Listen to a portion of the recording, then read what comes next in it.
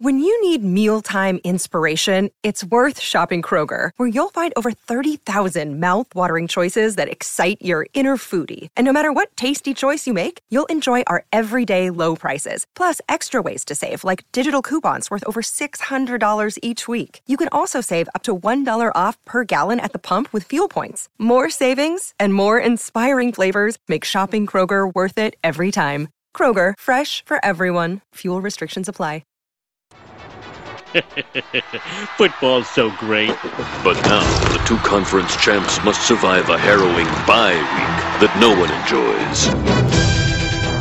Bye weeks. Bronco Nagurski didn't get no bye weeks. And now he's dead. Well, maybe they were a good thing. Welcome to the Go Big Redcast with Dave, Honky, Boomer, and Redcast Rob. Welcome to the Go Big Redcast. I'm your host, David Gaspers, and I'm with Honky. This episode of the Redcast should make PJ Fleck proud, split perfectly down the middle somewhere between culture and skill. Speak for yourself, Honky. Also with Boomer. Well, I'd just like to announce an exciting offer for our listeners. This week only, it's buy one Redcast, get another one free. That sounds like just a deal. It's too good to be true, Boomer. It does, but we want to make sure our podcast sellout streak continues. That's true. Absolutely. We are missing one Redcaster. Redcast Rob is actually at a Deadhead concert of sorts at Red Rock. So, Rob, when you listen to this, hopefully you enjoyed the show. We'll try to fill in your shoes. Honky, I really hope that we were going to have a show here this week going into the bye where we were talking about building momentum and turning the corner and getting ready for the home stretch. And instead, we have to talk about another loss, one that is more confusing than many others, one that just doesn't really make a lot of sense. So much that I don't even know what to talk about right now. So even 3 or 4 days later, I'm still confused. So what were your thoughts about Nebraska's performance up there in Minneapolis in a 7-point loss? That sure sounds familiar to the Golden Gophers. Well, I think tonight we want to do everything we can to not start off flat on the show. That's right. And I had a guy, you guys remember Mac? He used to be on the show. He came over. Yeah, I remember that guy. Yeah, remember him? He came over on Saturday and we watched the game together. And literally from play one, it was like, oh, well, that no. explains everything right there. You guys watched the game together. You're not allowed to do that any longer, Mikey. I don't even know what I'm allowed to do or not do anymore because we've had every combination of people sitting here watching games together or not. It just doesn't matter anymore. You can't predict how the team is going to come out. But I just know on play one, we just watched it right away. And we're like, oh, no. It took no time into the game to realize this isn't starting off right. If it wasn't the first play, it would be the next two, which you're like, oh boy, three. Well, for me, I'm watching the passes. That first play I'm watching is the option, and Martinez just looks hobbled. I mean, right away, it looks so slow. He didn't look explosive, and it was like, oh my goodness. And then, to your point, the next two plays, he doesn't throw great passes, but they also could have been caught, and we drop them, and all of a sudden it's 3 and out, less than a minute into the game, and we're kicking the ball to them, and then they have a 7-minute drive on us. So. The game didn't start well. I know some people said that was our 8th game in a row and Minnesota's played 6 and we look tired. Who cares? I mean, these guys, you're 20 to 22-year-old guys. I mean, you can't be tired at this point. They need to have a better performance than that. And there's no excuses for it. So, we've heard plenty of frustration here the last few days. We've kind of gotten off of social media a little bit and just kind of let some of that stuff play itself out. But people are upset, Dave. I don't know if that surprises you. I've noticed. Yeah. I'm trying to do different things too, right? I'm watching the game, and after the really disheartening end of the third quarter where we should have took the lead multiple different ways, it felt like, and I'm like, okay, I'm just going to go walk the dog for a while. Right. So I'm checking my phone on my app and whatnot to figure out what the score is going on. But I mean, that one drive where we ended up got to 4th and 10 and didn't convert. I didn't watch because I'm like, maybe I'll just not watch the game for a little while. I was thinking of our good buddy Kluver, who, when it was a really stressful game, he would just not watch. Right. And just have us, yell at him what was going on. I'm like, maybe something else like that needs to happen in my life. But lo and behold, it didn't do any good, Boomer, at all. It apparently is not me. Apparently it is the team and the coaching staff that's causing these problems. Yeah, I don't have many other ways to put it. Minnesota's just kind of morphed back into our nemesis from, a century plus ago. And for some reason, they just don't seem to ever be up for these games. We heard it talked How about. How could they have not have been up for the game? I don't Boomer? know. That's my biggest mystery. When you came off, I get, You've lost to them the last 2 years. Exactly. And it kind of embarrassingly the last 2 years. Embarrassing fashion. You got walloped, last time we played in Minneapolis. And then last year might have been the worst loss in a long time, playing a team that barely could, field a team. And you're not up for the game. No, and you're not up. I get maybe, a little bit of a letdown coming off a pretty emotional game against Michigan. But, you practice in the morning at 11, so that shouldn't catch you by surprise. And then we mentioned it, in last week's show that you've got this stretch of games where there's 3 you pretty much need to win to guarantee yourself a bowl. And this was one of those. And they just came out not ready for anything. And to Honky's point, some of it was injury related because Martinez certainly didn't look right. You could tell in the game he wasn't, making any runs or breaking anything, certainly was hesitant. And, that whole scrambling aspect was gone. And the defense was probably the most disappointing part of that first half. They just didn't seem at all ready to be there or ready for anything and kind of got pushed around by the extensive line that Minnesota had when they'd have 6 or 7 linemen down there. And it took a while for them to kind of get their feel for it. Tanner Morgan had a season high of 14 completions entering this game. He had only completed 14 passes in a game once going into this game. He had 14 in a row to start. We turned a guy who looked like he, couldn't hit the broadside of a barn, and suddenly he was slinging around like he was back on the NFL draft board like he was 2 years ago. And then suddenly in the third quarter, we flipped that, right, Honky? I mean, we get 2 INTs, we get all the momentum in the world, but we can't finish off drives. Yeah, we made him look like the second coming of Joel Stave 2015. And it's pretty high praise there. Right. I don't know what to say. I mean, it's one of those games you want to throw away. You want to just say, okay, put it out of our mind, put it in the background. Let's move on, right? You want to. The problem is that is a game that they absolutely couldn't have at this time of the season in year 4, all that. And it literally has created, certainly within the social media world, but talk to your colleagues at work and all that. People are saying the same thing. All of a sudden, the hot seat talk and all that is all over the place. And one of the biggest takeaways from this game for me is that every game matters right now. These are important games. We have fans that have told us, a week ago, they thought things were on the up and up coming out of that Michigan game. They're feeling pretty positive. And then this one game against Minnesota and how bad it was, now they've just lost the confidence. They're apathetic. And we'll talk about that in a second. They're apathetic, or this one game had that much of a negative effect on them. And what I would say is every game matters. We have 4 left. You've got to win some games to undo the damage done here. And I think people will come back. They'll come back in a heartbeat if we start to win some games, but they're just absolutely tired of seeing the losses.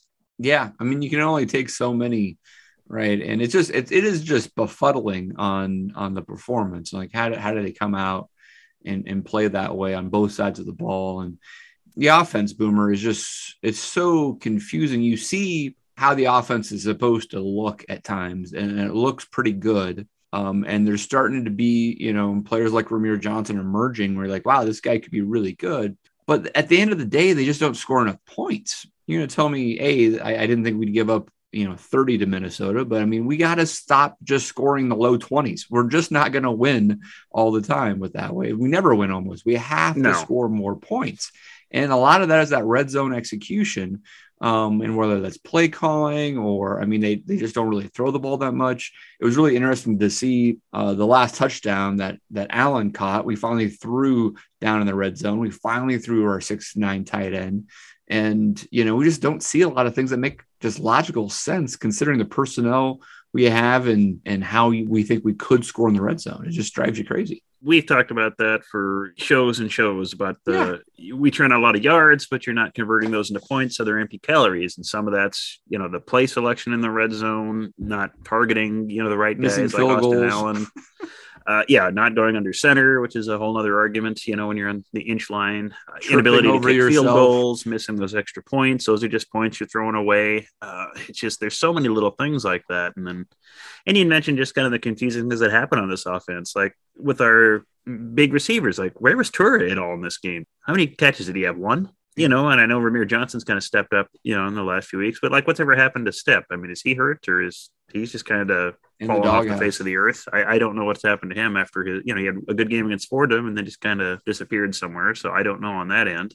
You just never get a good feeling sometimes that they ever quite get anyone in a good rhythm or a good rotation going. They're always kind of throwing things around. I think just almost seems like they're just hoping something sticks and they're just trying bits of everything to see what happens. This is the thing. I have no idea from week to week what the hell our rotation is anymore. I don't know what receiver is going to be hot. I don't know which running back is going to go out there. Someone said doghouse with Step. That certainly seems to be the point.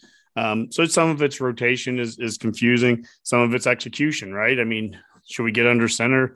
I joked after the Buffalo Bills game the other night where they went under center and poor execution, essentially. They don't get the inch that they need to get the first down. I think it was fourth that they were going for it, right? But the same thing for us. My bigger issue, I mean, I've been screaming for Yant in those short yard situations all year. I don't love it on fourth down.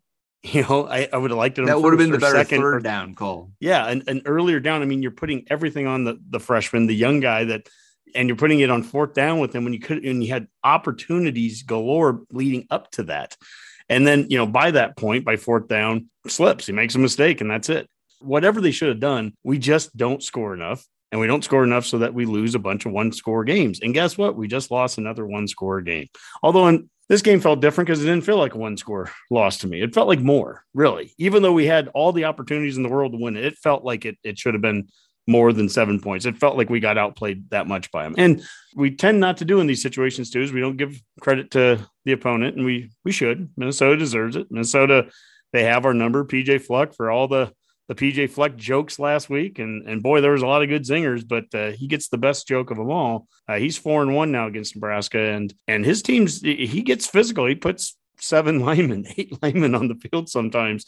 And they were able to just pound it at us in the first half and keep the ball away from us.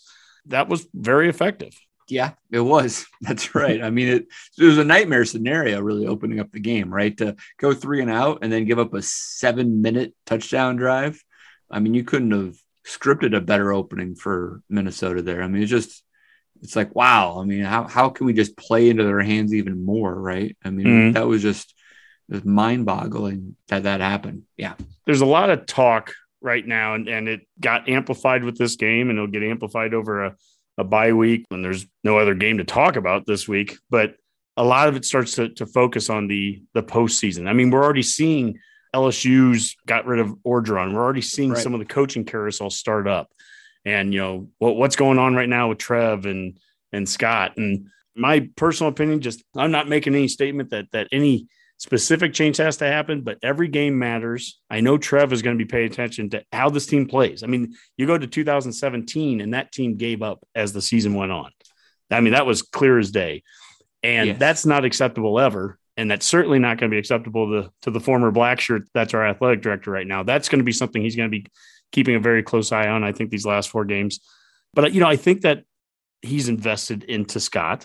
I think back to just 2 weeks ago, right before the Michigan game, bussing with the boys. I don't know if you guys had a chance to listen to that. It was a great podcast that Will Compton did there on the bus just north of the Union with Scott and Trev.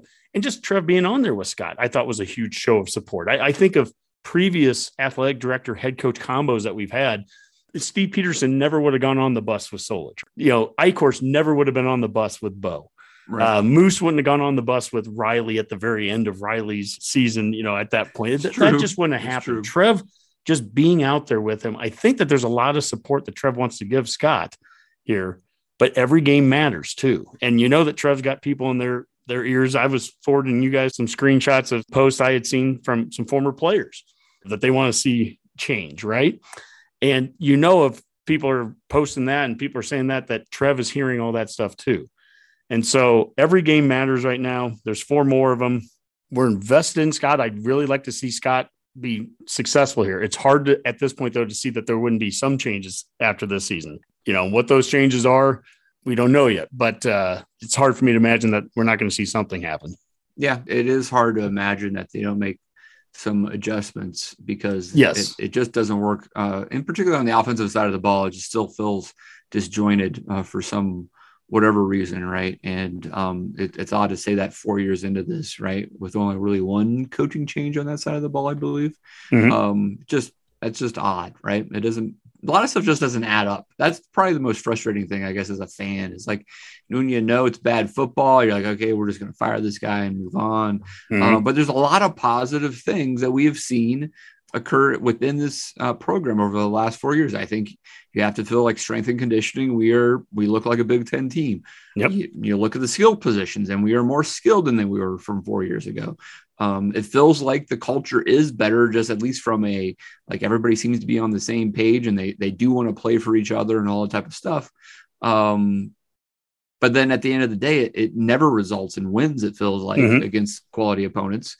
And they still have befuddling, hiccups like what we just saw on Saturday, which doesn't make sense, right? I mean, there's no reason that the culture should have failed them at this point, or for some reason, for whatever reason, it does. Yeah, I think the skill player thing is a great example of what you said there about we look like the types of receivers and running backs that the staff has wanted, and they've recruited now over the course of the years.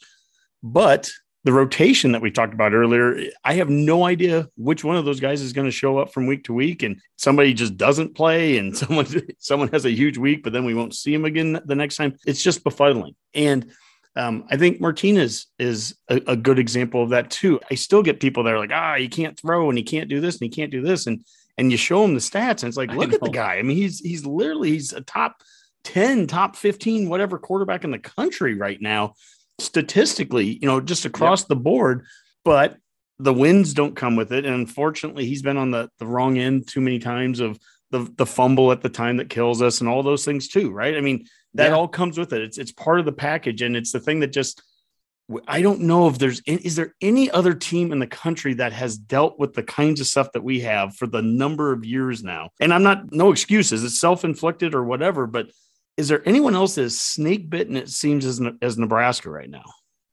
Probably not. But I mean, to your point of like it's self-inflicted, I mean, like we get the ball back with, just under 5 minutes to go. And down a touchdown, I believe, right? And we have or 5. We're down by 5, right? And it's like, all right, well, here's another chance for Adrian to finally, take us on a game-winning drive. And we don't even get into past one play. Not one play, Honky. I mean, the thing is over in one play. And you're like, man, Adrian just cannot do it in the clutch. But the question is, we shouldn't have been down by 5 points at that point. Sure. So if we just took care of business earlier, we wouldn't be in the situation.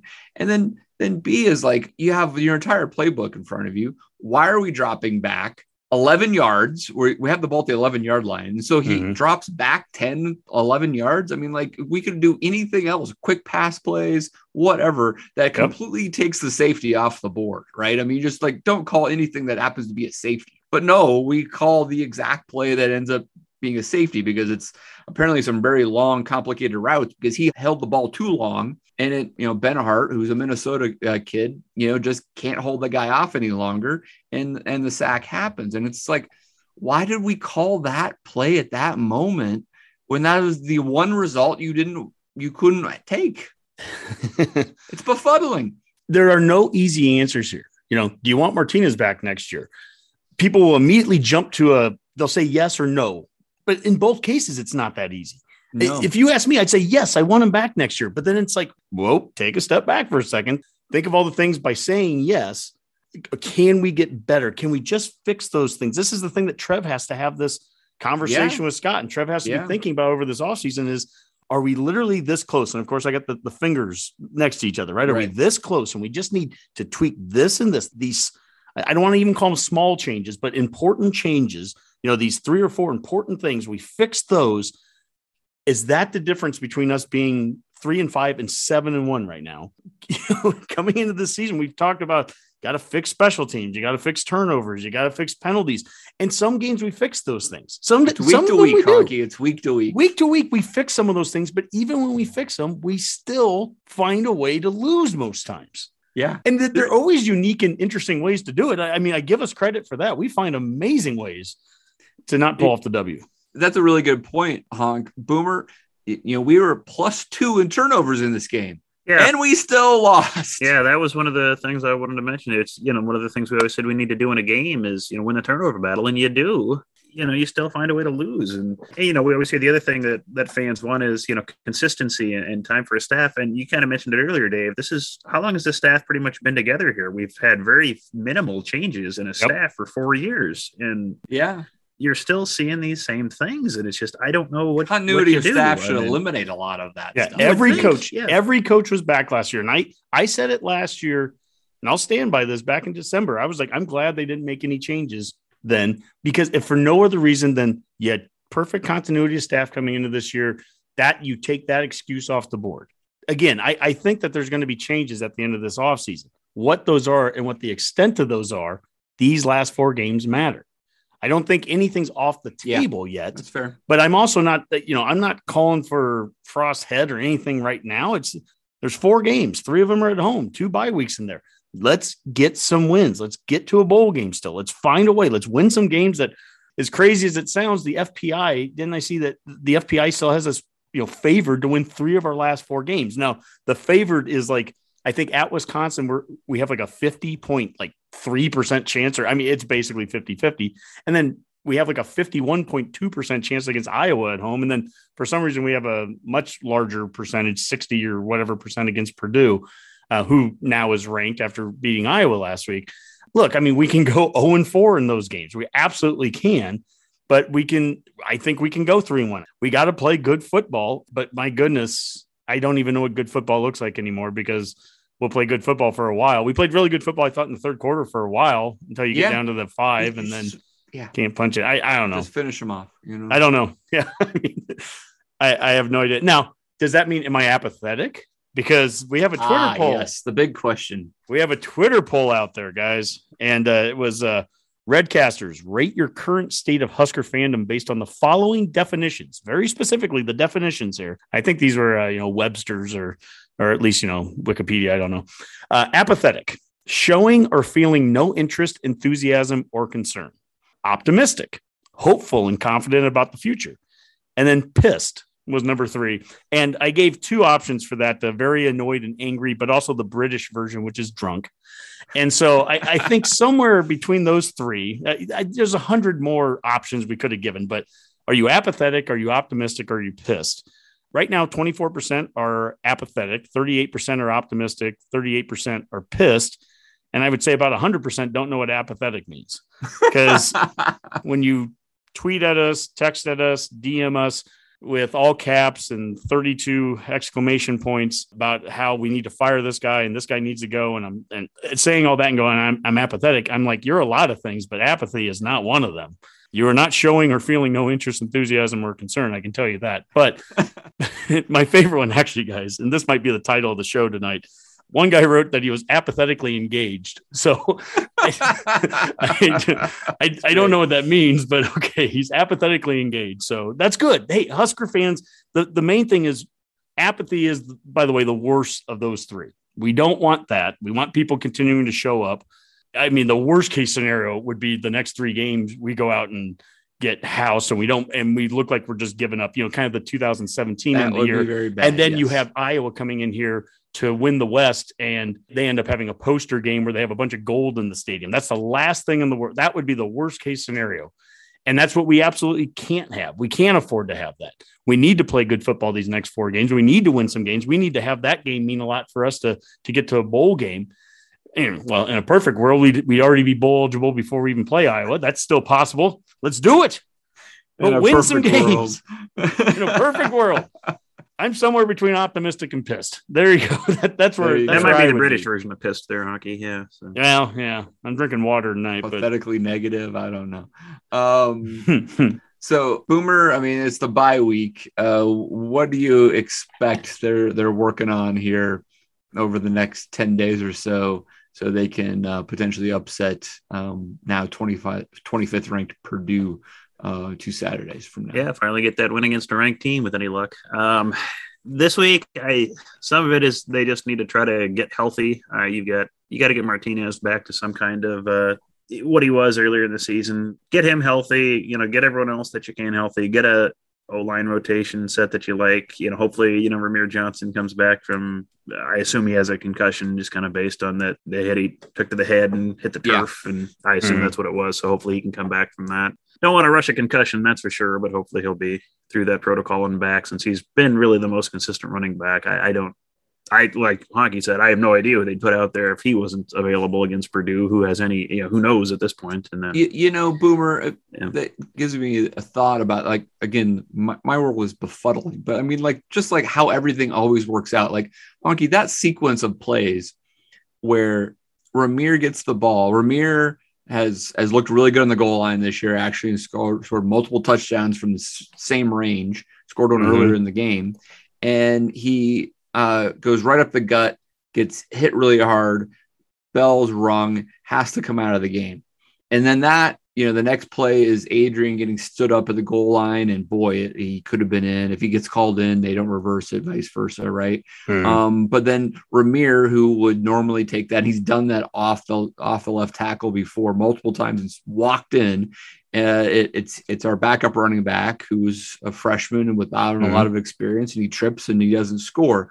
But if Ramir's in that game, I think Ramir scores. I mean, if he doesn't trip, he probably scores, but Ramir wouldn't have tripped, right? But I mean, like, the odds of Ramir getting dinged up at that very moment, which then doesn't allow us to take the lead, which it looks like it was a foregone conclusion that we should take the lead. We were running all over him at that point.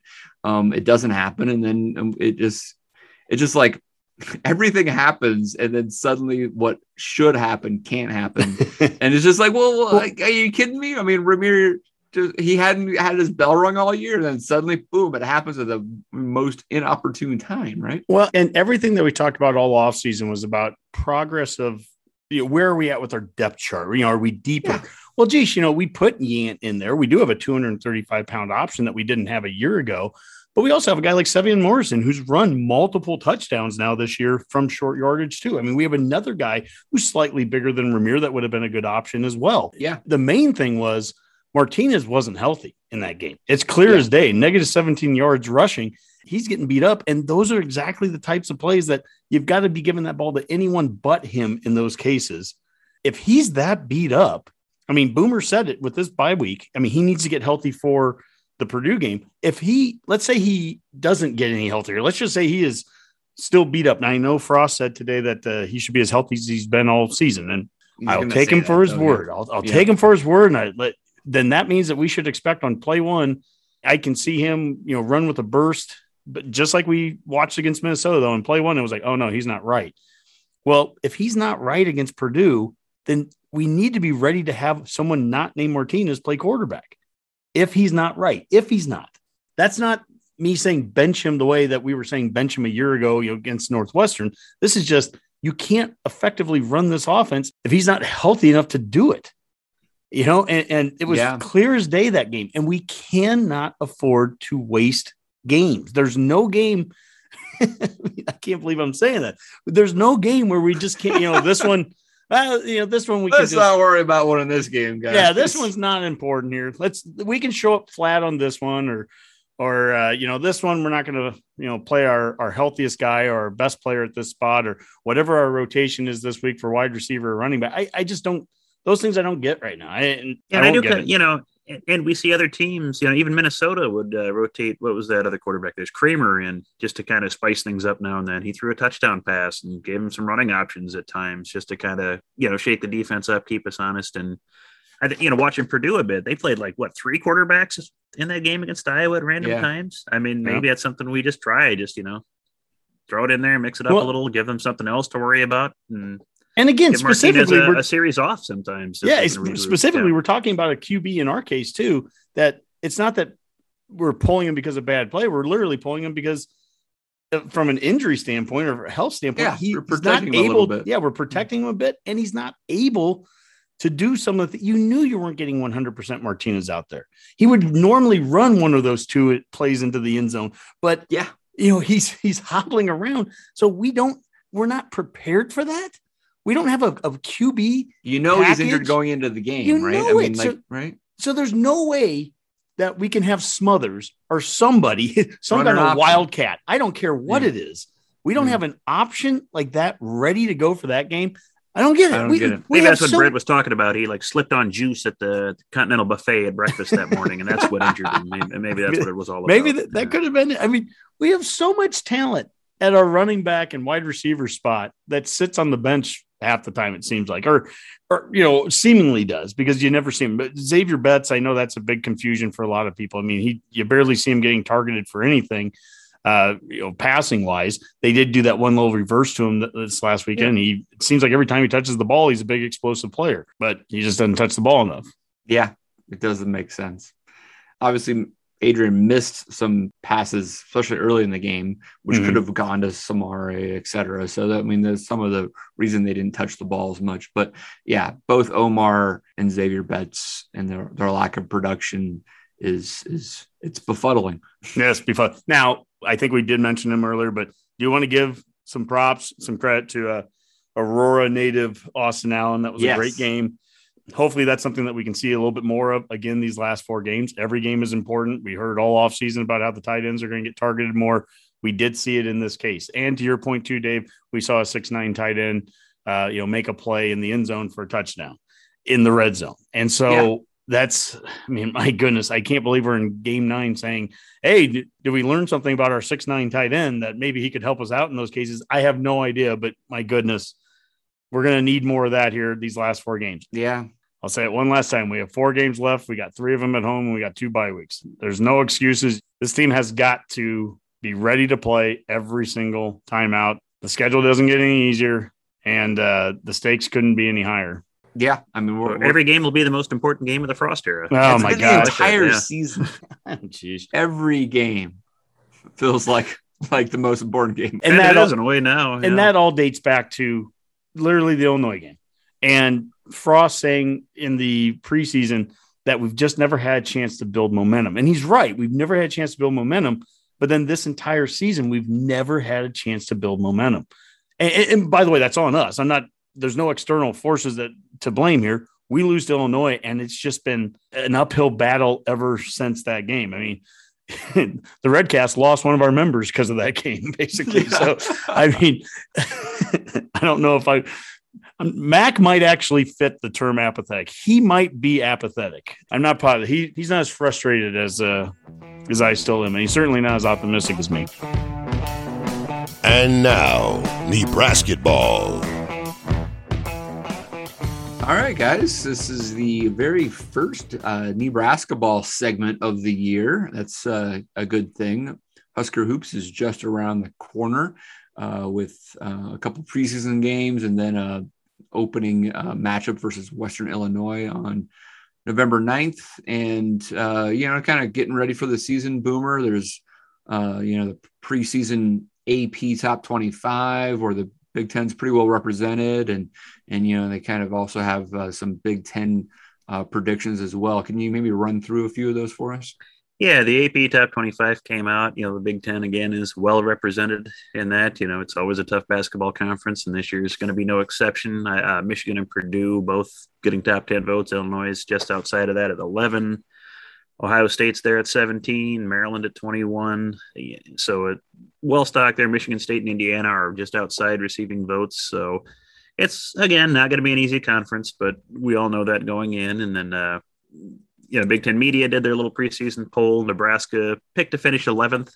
But, I suppose that's a safe bet considering where they've always been in the past. But certainly I'm not feeling apathetic about this season. I'm actually kind of excited. And I don't know about Honky or anyone else, but where we're looking at going in, but I think this team's got a good chance to shake some things up. Yeah, no, I think that's right. I mean, I'm definitely not apathetic. I'm very positive about the direction of the program, even though we've only won 14 games in the last 2 years.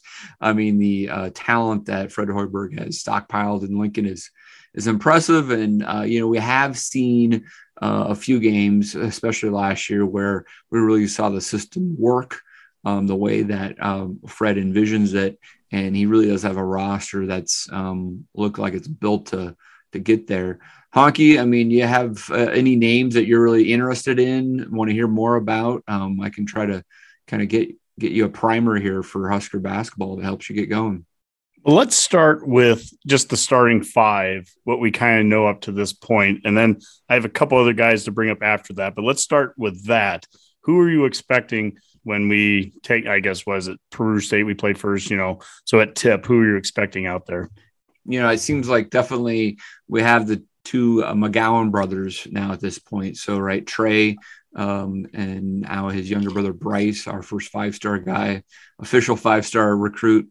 And so it's pretty obvious. I think those two are starting. I think Trey thought he might be the starting point guard, but we actually brought in a grad transfer from Arizona State, Alonzo Verge Jr., who has really kind of put himself in position to be the starting point guard. And then you've got Lat Mayan, I believe, probably would be a starter. And then probably Derek Walker. But there has been some rumblings as of late that another true freshman, if it wasn't for Bryce McGowan's, another one of our highest recruited players of all time, Wilhelm Bradenbach, is starting to make a move. He's a big kind of 6'10", 6'11", really versatile 4'5", probably a little underweight to really play down in the post, but he's been trying to put on that weight now, as he's been in Lincoln since the summer and is making an impact. So my guess is that Derek Walker would start, at least initially, but they're really excited about the potential for Breidenbach. How concerned are you, I guess, in the Big Ten here to hear about someone, a freshman, another big guy that's underweight, but if we have Lat Mayan out there and underweight freshman for our front court, I mean, is that a concern going into this kind of conference play, or has the conference changed? I know like Garza's gone, and I'm sure Purdue still has a couple of 7-footers that have been in a Rocky movie once in their life. Top so 10. Yeah, that's right. No, I mean, I think it's a good question. I think that even whoever starts, I think the team is going to be deeper this year with more rotation, because you've got some guys coming off the bench that are going to, we got Andre. I liked Andre at the end of last year. I thought he was playing pretty well. Absolutely. And then, Webster will be coming off. Mm-hmm. So there's definitely a lot of talent there. We have a lot of young guys that came in that could ultimately contribute as well. I wouldn't worry too much whether it's Walker or Breidenbach, but I think your point's taken. Well, then my other question then was, obviously, we just talked about starters, but then we had a couple, fairly decent transfers come in here. Wilcher from Xavier and Edwards from DePaul. I mean, these are top 100 4-star kind of players just a year or two ago. And they're not sniffing the starting lineup in this case here. So what do we see from those guys? Yeah, no, I think they're all going to get playing time. I think it's going to be interesting how that plays out, even though maybe the top 5 or 6 seems kind of obvious. I think the next 4 or 5 could be all over the place. And there's enough guys out there. You mentioned Welcher. Keon Edwards was a guy that, if he would have been out of the high school, he would have been extremely highly recruited. So there's just a lot of talent there, and a lot of versatility with the lineup. So, I mean, the concern obviously is that they don't gel. They haven't, at least we have a core that has played together, right? That's good. But you'd always concern that these guys don't gel and they don't play well as a team. And then that system doesn't work. But the hope is that they do really come together. I think a big help in my mind is that fact that Bryce McGowan's the kind of the alpha dog from a recruiting standpoint has his big brother on the roster, right? And he is established within the program and the system. I think that really helps kind of balance that out a little bit. But I think that's the concern. The optimism in me is that, this is the most talented roster maybe we've ever had. It may not even be really close.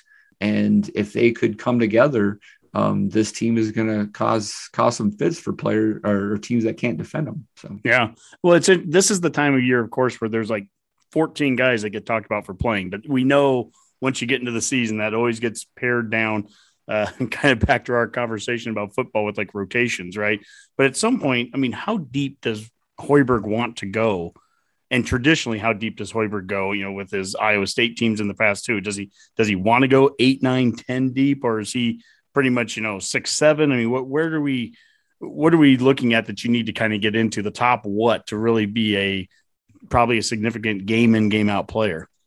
Yeah, I think it could be as deep as 10. I really do. Because, I mean, if he would prefer to have enough pace, right? We talk about space and pace, that he wants to bring a lot of people in, especially early in the year, I think. So I think you're going to see a lot of players in non-conference. It might get whittled down a little bit in conference. I could see that happening. Yeah, the guy that really intrigues me is Tominaga.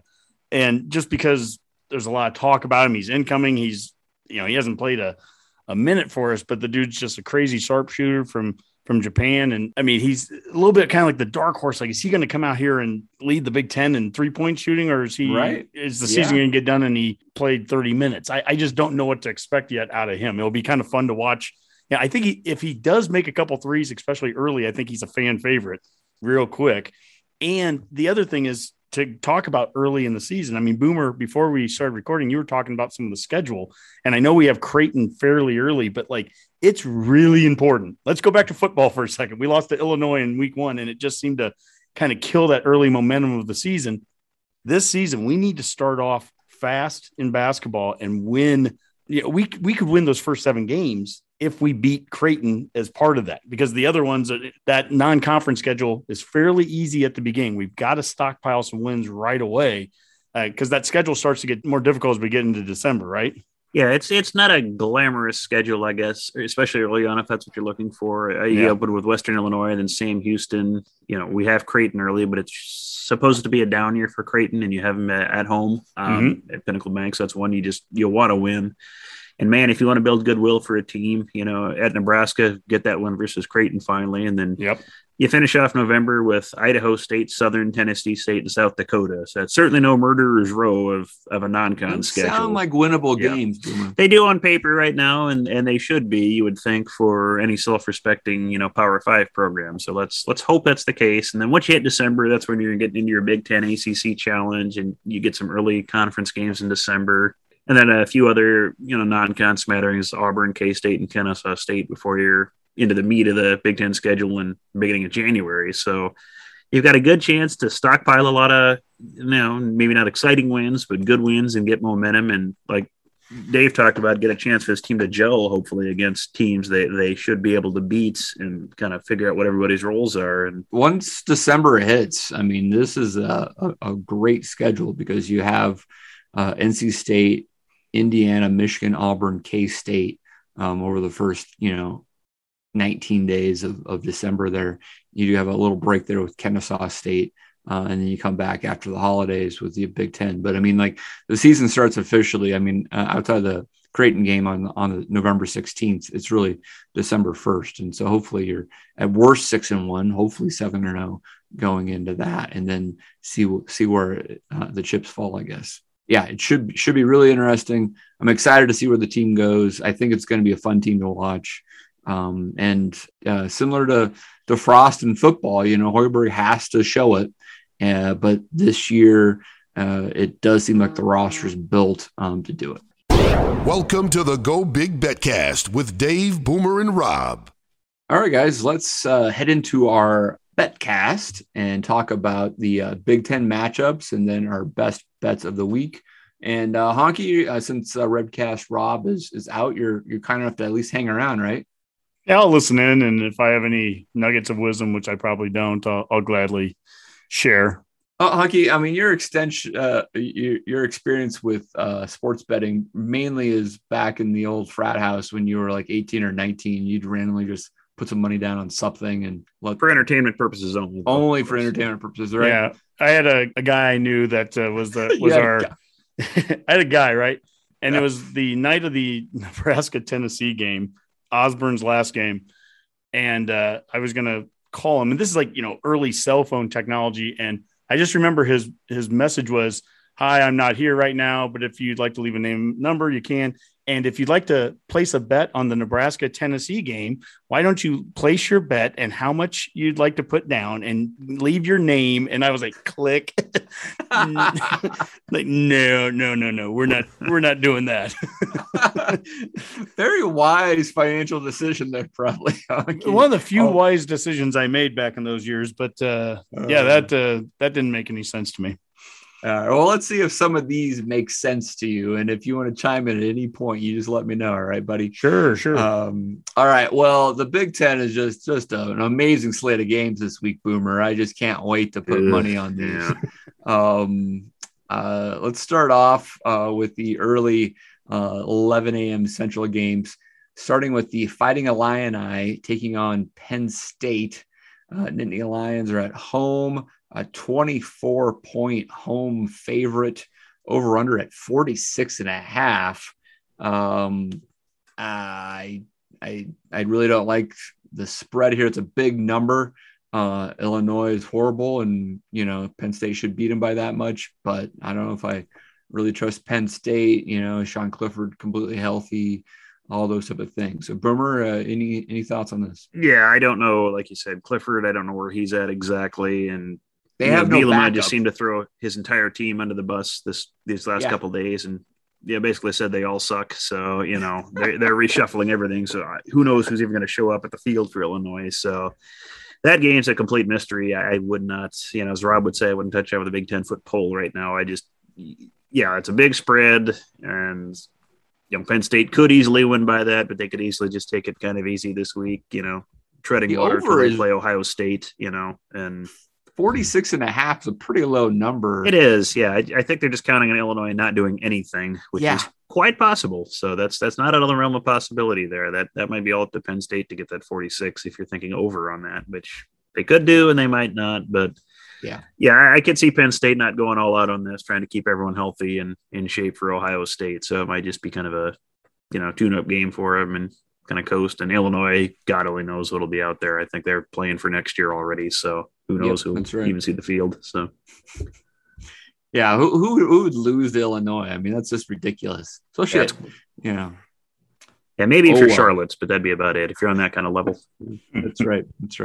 Well, let's move on to another one of the early games. We have Northwestern, now 3-3 on the year. They did beat Rutgers last week. I did not see that coming.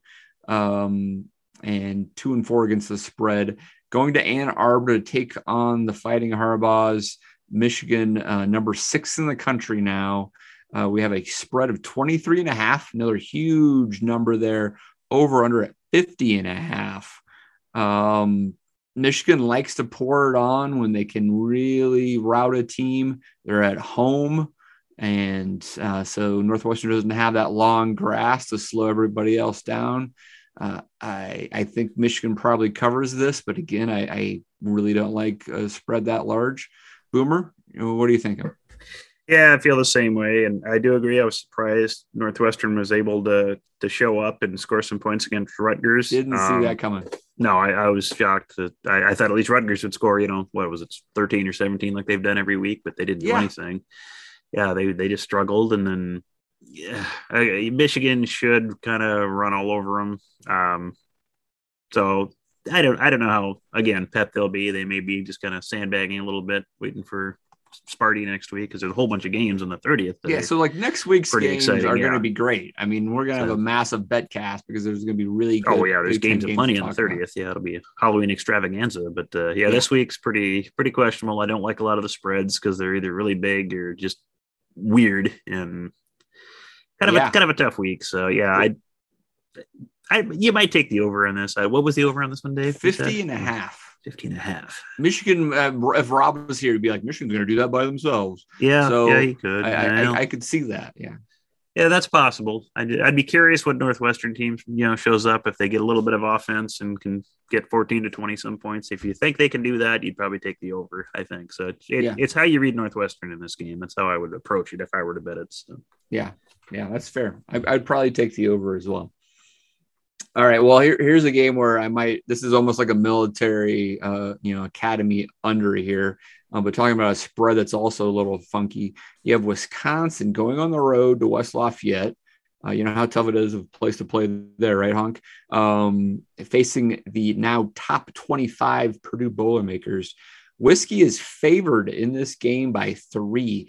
Over under is at 40, which is similar to the Wisconsin Army over under last week. I took the under and won that. It got a little sketchy at the end there, but it was a pretty easy victory on the under. I might take the under again on this because I just don't know how either one of these teams is going to score that much in this game. Boomer? Yeah, I think that's the safe bet there. I would look to that Purdue Minnesota game a couple of weeks ago as kind of how this one's going to play out. That's fair. And Purdue's defense is just surprisingly salty this year. I think they're the second rated defense in the Big Ten in terms of scoring. I think they're only allowing like 14 points a game. So they do have some talent there. Wisconsin's offense, we know, is miserable.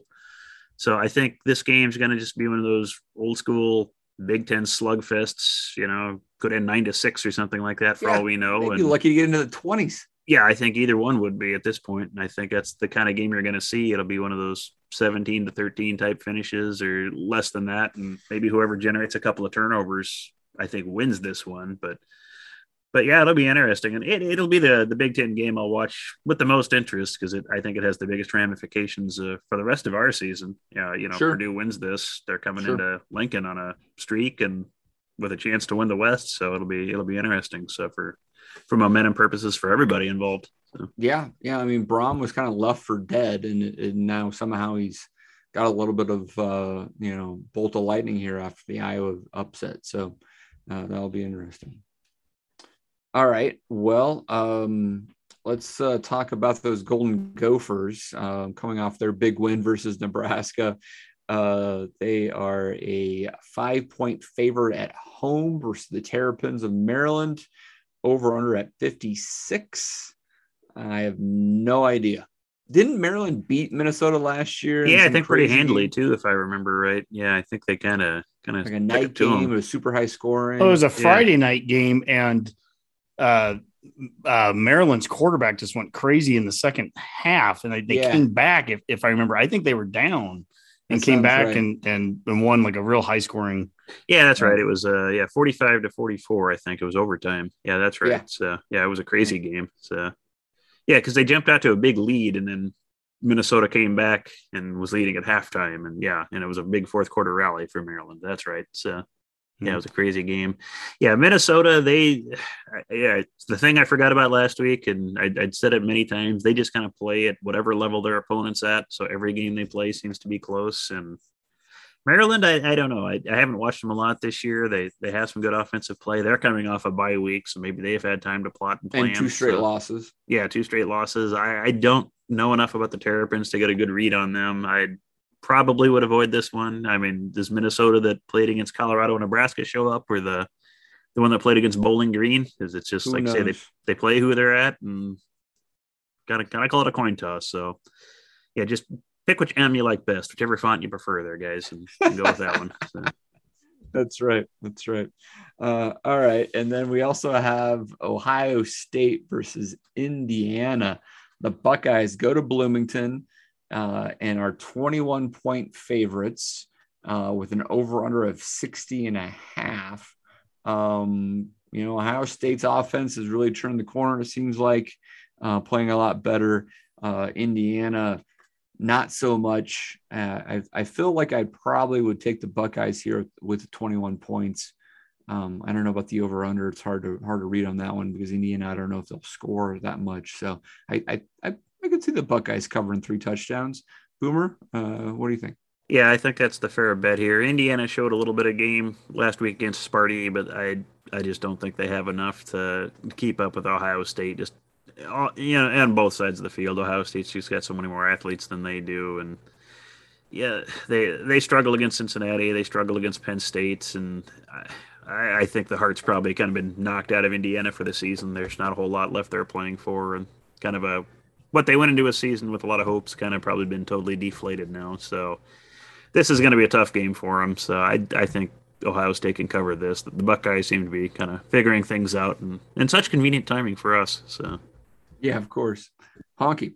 Yeah, my inner Ken Shimmick, I've been each of the games you brought up, I've been looking at the schedule or the weather for each of these games. Yeah. And the Big Ten has definitely benefited from some global warming because every one of these games, we're talking 50s to 60s. Even the one up in the Twin Cities is supposed to be like 51, and they're all sunshiny and nice and not having any of those, late season Big Ten weather conditions to affect the scores at the very least. And it's supposed to be like 61 and sunny in Bloomington. So Ohio State will have a nice fast turf and good weather conditions to do what they're going to do in. Right. I mean, obviously Lincoln is the San Diego of the Big Ten. Yes, we all know that. Is like the Miami at the Big Ten. Correct. It's for the South campus. Yes. And, so that's interesting. I mean, I remember you and I were up at the Michigan State game a few years ago, and that was like in early October, and it felt like it was mid-January. It was miserable. Yeah. Michigan State is the East Lansing of the Big Ten. It is horrible. It's rough. That's classic. That is very true. That's very true. All right, Boomer, did I get all the Big Ten games? Only 5 this week, right? Yeah. That's all we need considering the slate we have. This is a pretty miserable week for the conference. So, but like we said, they're gearing up for an exciting Halloween weekend. So, yes, that's right. So Nebraska, Iowa, Rutgers, and Michigan State all with buys. So, all right, sounds good. Let's turn our attention to our best bets. And Honky, if you get excited about any of these, I could make sure I could put a bet down for you. All right. Okay. Boomer, do you have anything off the top of your mind, or you want me to start off a little bit? I've got a couple of games that I was kind of looking at. It's we were talking about this before the show. It's just there's a lot of weird lines this week. There's a lot of ranked teams that are underdogs for strange reasons. And yeah, let's talk about that a little bit. First of all, there's no ranked versus ranked matchup the entire weekend, which is that's an oddity in itself at this point in time in a schedule. And then there's 3, maybe 4 ranked teams that are actual underdogs, including Iowa State being favored over the 8th ranked Oklahoma State Cowboys. What do you think about that? Yeah, that's one of the ones I was looking at. Is there something about Oklahoma State that we don't know about, an injury or something that a touchdown? Yeah, I was shocked that spread was that big, and I would actually put Oklahoma State as one of my best bets at +7. I mean, geez, they can score a lot of points. Iowa State, they just beat Texas. Yeah, Iowa State hasn't looked great this year. They've lost to Baylor. They haven't looked great against good teams. I know you go into Ames and you can toss the record books out when you're in a hostile environment like that, but. Right. Unless there's something I don't know about, I'm not sure what people are looking at on that game. So only crazy, but yeah, I think I would. I'd bet Oklahoma Oklahoma State on that one. So yeah, at least keeping it within a touchdown for goodness sake. Other examples of this phenomenon of a unranked being favored over a ranked.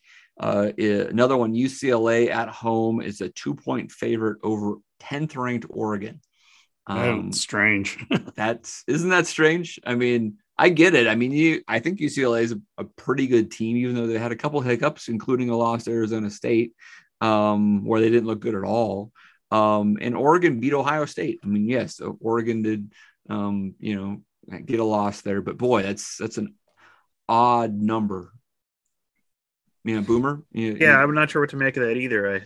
I haven't watched a ton of the Pac-12 this season, but I get, again, it's that hostile Los Angeles crowd of like 27 that show up to games. Maybe they're coming on to sweep it, but yeah, it's just I kind of wonder what the last time a top 10 team against an unranked team was an underdog. I'd be curious to know how often that happens. It can't be many, I wouldn't think. So it's happened twice this week.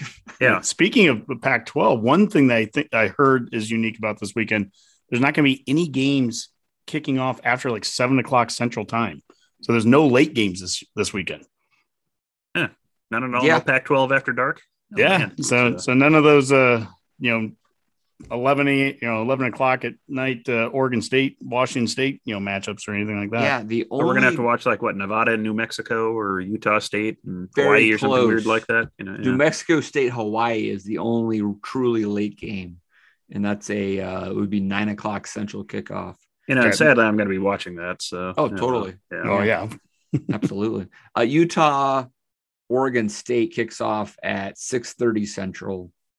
And then you've got USC Notre Dame kicking off at 6:30 Central, it looks like. So those are your 2 latest Pac-12 games. It's very odd, very unusual. And there's other typical late night games like Nevada versus Fresno State. That would typically be very late. That's only a 6 o'clock kickoff. So the other example of a ranked team being a dog is here in my own backyard. San Diego State is coming to Air Force at Colorado Springs, and Air Force is a 3.5 point favorite. And this one's funny in the sense of like the over under is 39. And if you look at a lot of these betting sites, they always have these like, you know, the simulators, right? They like predict the score, and like I'm seeing scores like 19-15 and like 20-16. I mean, like these are two very low scoring teams that like to run the ball a lot. So that one would be quite the slobber knocker. And I think I might very much be interested to take the under on that one right there. Yeah, I don't know anything really at all about the Aztecs this year, and Air Force, they are what they are. But yeah, that's not a lot of points. So, but might be fun to watch anyway, since like you said, there isn't much else on that night. Honky can watch Greg Bell run for San Diego State and get pissed off. I totally forgot he was there. Yeah. Oh, yeah, how's he doing this year? He's doing fine. Yeah, of course. Yeah, another running back is from Omaha that went out to Northern Illinois, and he ran for over 200 yards against Bowling Green, who beat Minnesota. So yeah. Well, Boomer, I'll jump in and name a few games that I have an interest in here. Cincinnati, now the number 2 ranked team in the country. I don't see them having a letdown. They seem to be really kind of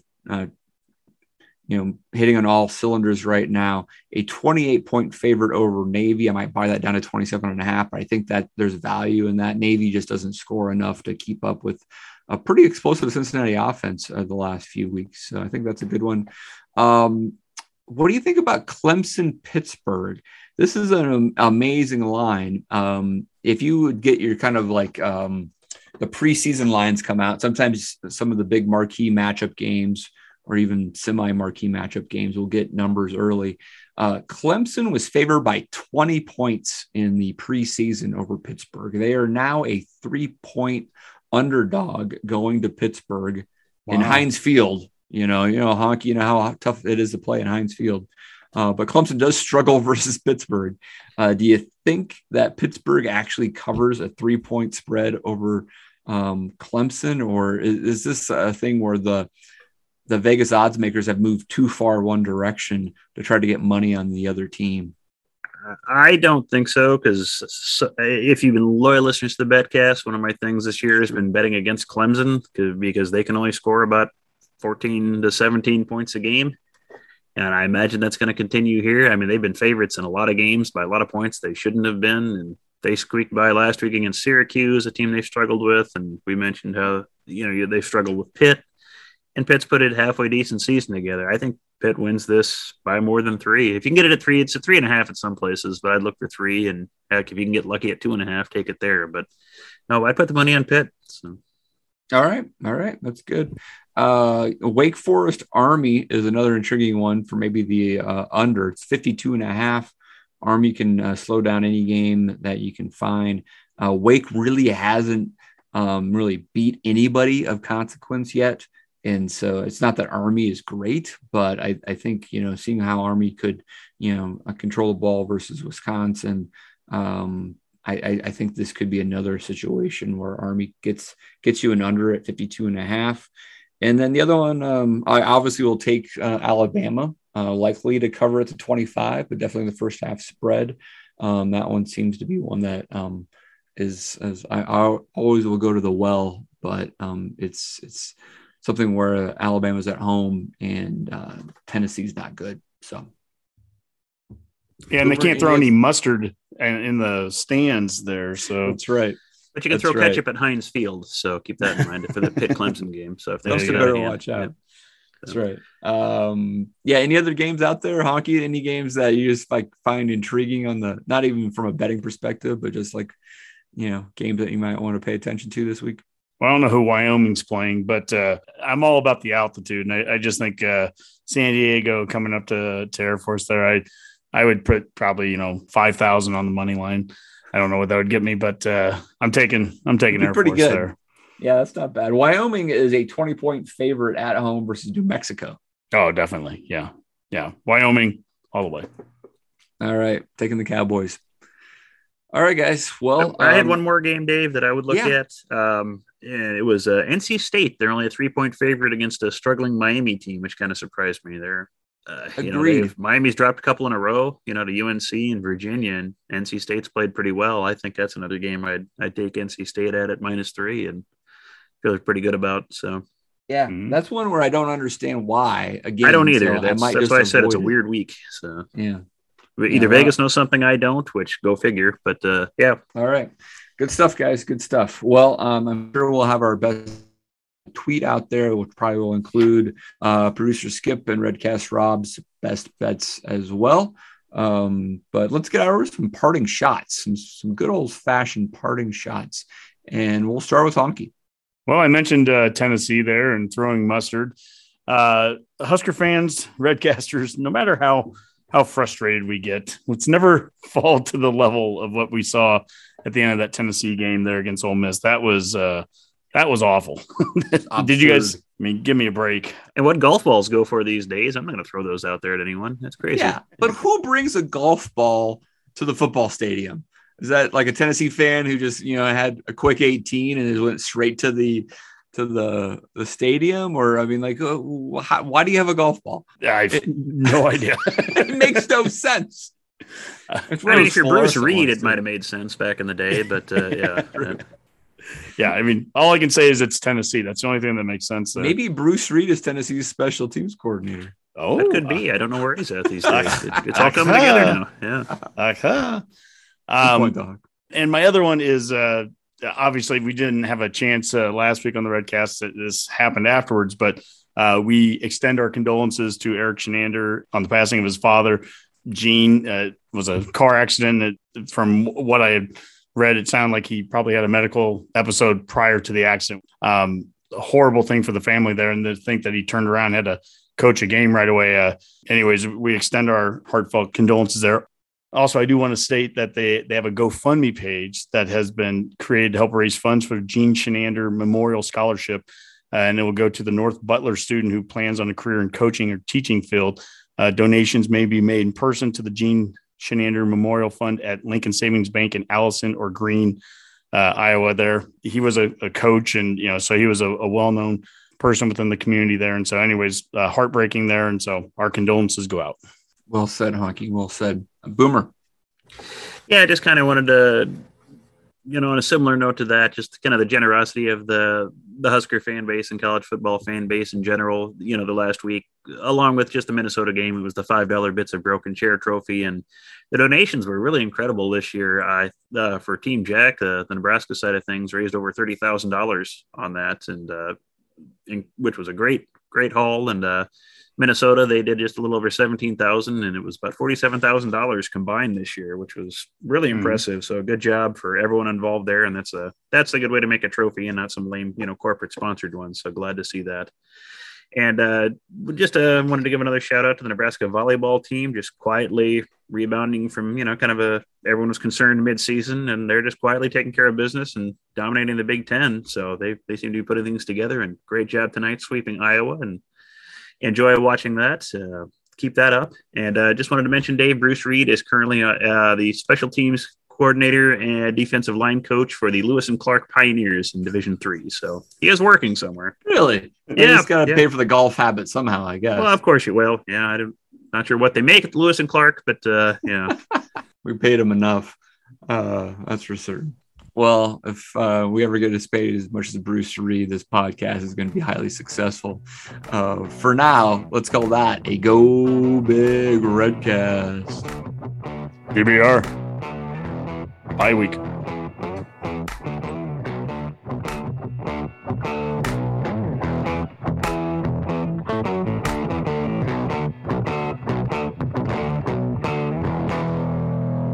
A Huda Media Production.